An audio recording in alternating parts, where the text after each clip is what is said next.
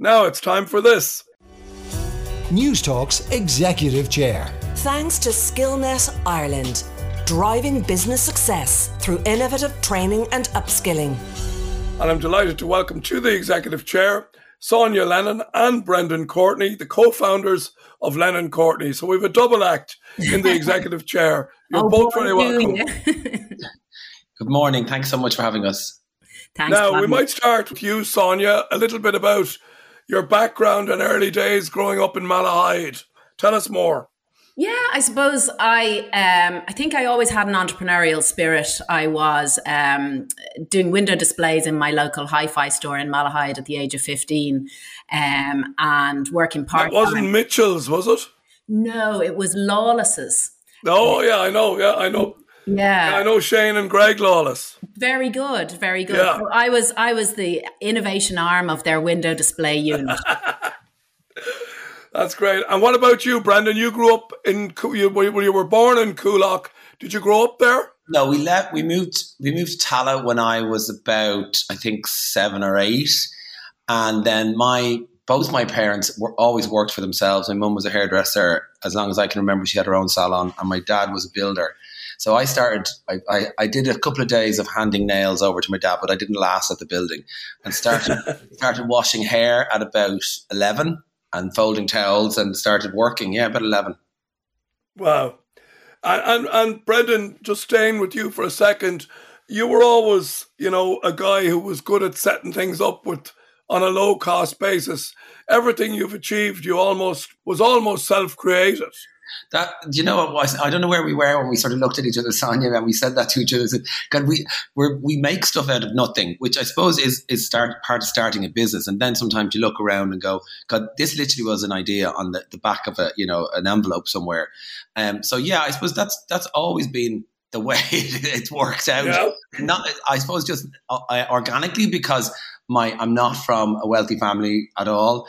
And so we just had to kind of make it happen. And I suppose I had 3 jobs when I remember being about 14, and I had a job in a chipper. I was washing cars and I was washing hair at the weekend.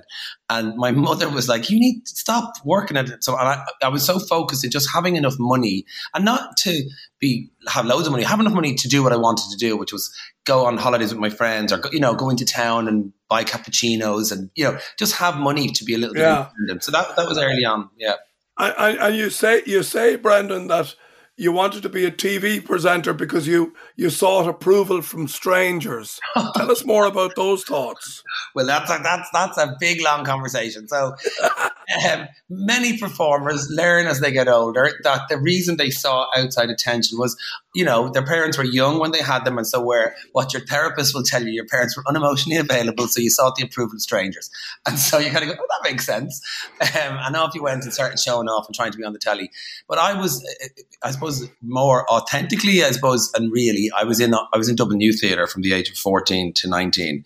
And in Dublin Youth Theatre, I got a real taste for performance and I suppose showing off, but you could put it down and call it something more real. Like, I wanted to be a TV presenter, not an actor, because of my sexuality. I had spent all my teenage years sort of pretending to be somebody else, and then I thought, well, if I become an actor, that's a career, pretending to be somebody else.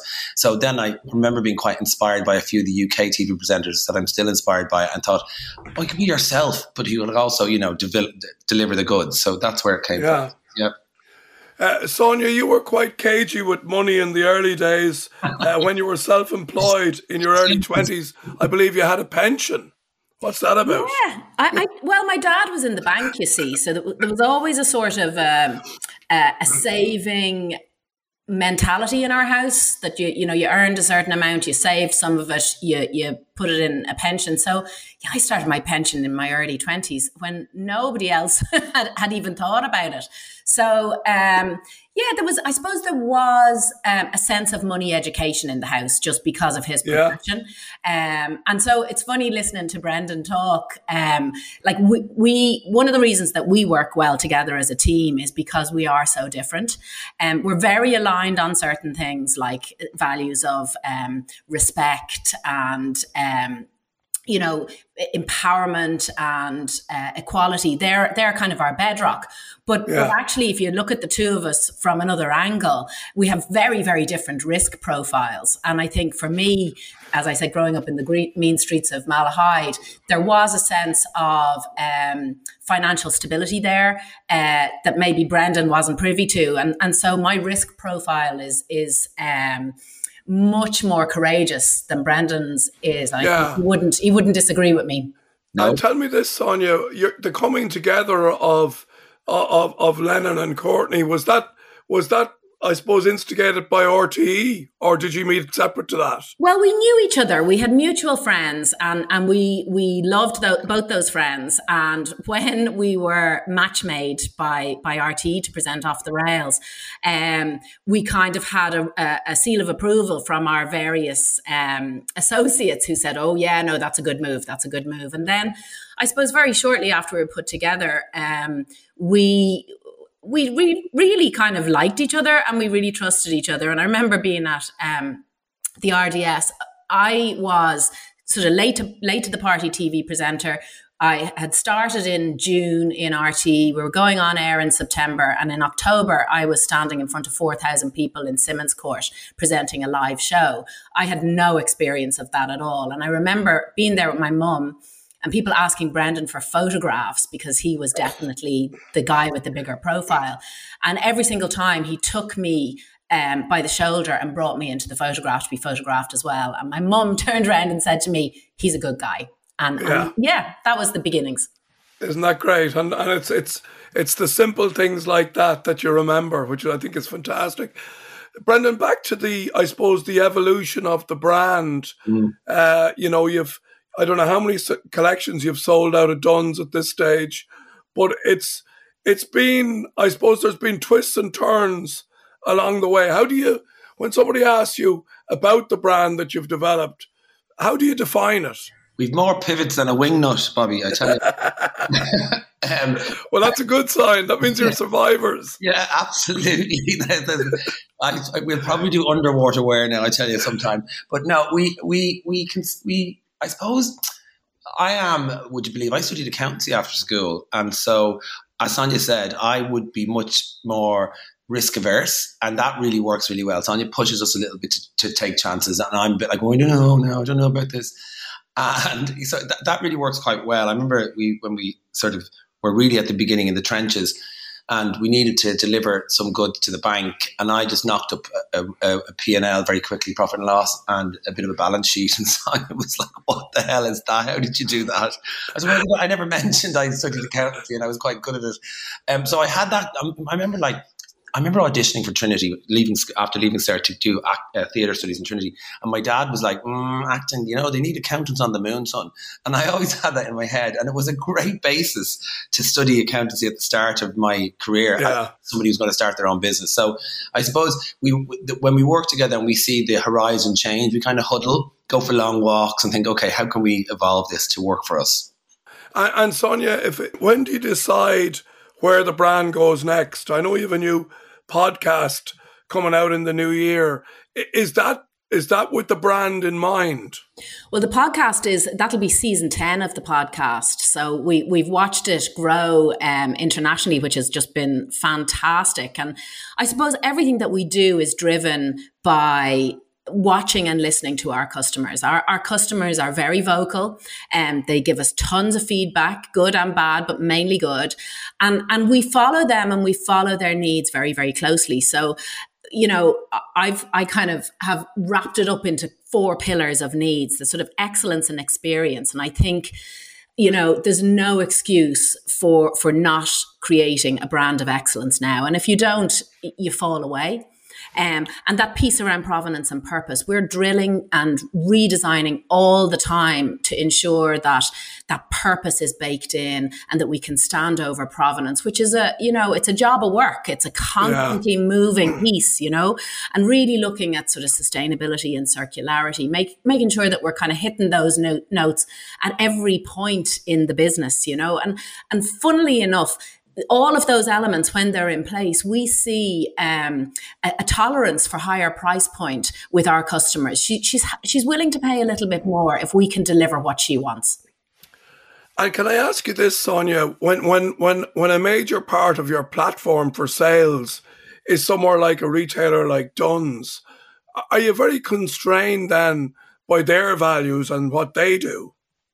So I suppose, they've been such a great strategic partner for us, but Lennon Courtney lives outside of there as well. So what they have given us, which has been extraordinary, is, the manufacturing clout, a distribution wing, and a remote team to service the delivery of Lennon Courtney. So it's been a fantastic partnership to watch unfold, and we were independent before we went in there, and it nearly killed us. We didn't have... We didn't have the power, we didn't have the buying power with the manufacturers, and we didn't have the scale that allowed us to democratize our brand and bring it to a wider audience. Brendan, you've done an awful lot of great work, advocacy for elders, for older people and that kind of thing. Where does that dovetail with the brand? So... I was just about to try and link that in somehow. we both are. We'll look back with a glass of sherry on New Year's Eve and look back over this year and remember that we both graduated with master's degrees, Masters of Business in Equality, Diversity and Inclusion. I was going to congratulate you on that, and I had it on my list to bring it up, but you've helped me there and done so. Well done to you both on that. I think that's fantastic. It was great, and it actually was driven by... I suppose I asked to speak. Sonia's very involved with Work Equal and gender pay gap and at government level. And I get asked to speak about LGBTQ plus rights as well as, healthcare and age. And so we wanted to put sort of manners on that a little bit as well. And all of it informs the brand as well. It's really interesting because we had really designed our purpose in the brand, I think about 8 years ago. We started to really develop that. And so this informed, and I just feel it just put a sort of a structure on how we deliver those talks, and all of that feeds back to how we design the brand. Yeah. And Sonia, can I ask you then, what's next for the brand? Where do you see it evolving to? What about online, in-store? What are your thoughts there? Well, the funny thing is we were born as an online brand before we were in store. So online is hugely important to us. And we, the majority of our sales are online. And what that allows us to do, again, is to reach a wider audience. But there's been a couple of moments in our evolution where we've ripped up the playbook and rewritten it. And I think we're at a great moment now to do it again and to look at what's next, to maybe look at local collaborations. And Ireland is so rich. There's great opportunities there, and I suppose we're slightly allergic to stasis. So for us, it's how can we do better? How can we keep it moving forward? I think the important thing for us as a brand is that we make certain decisions, but stay open to opportunities that we don't even know exist yet. I suppose it's important as well that next season 10 of the podcast, we are specifically focusing on equality, diversity and inclusion.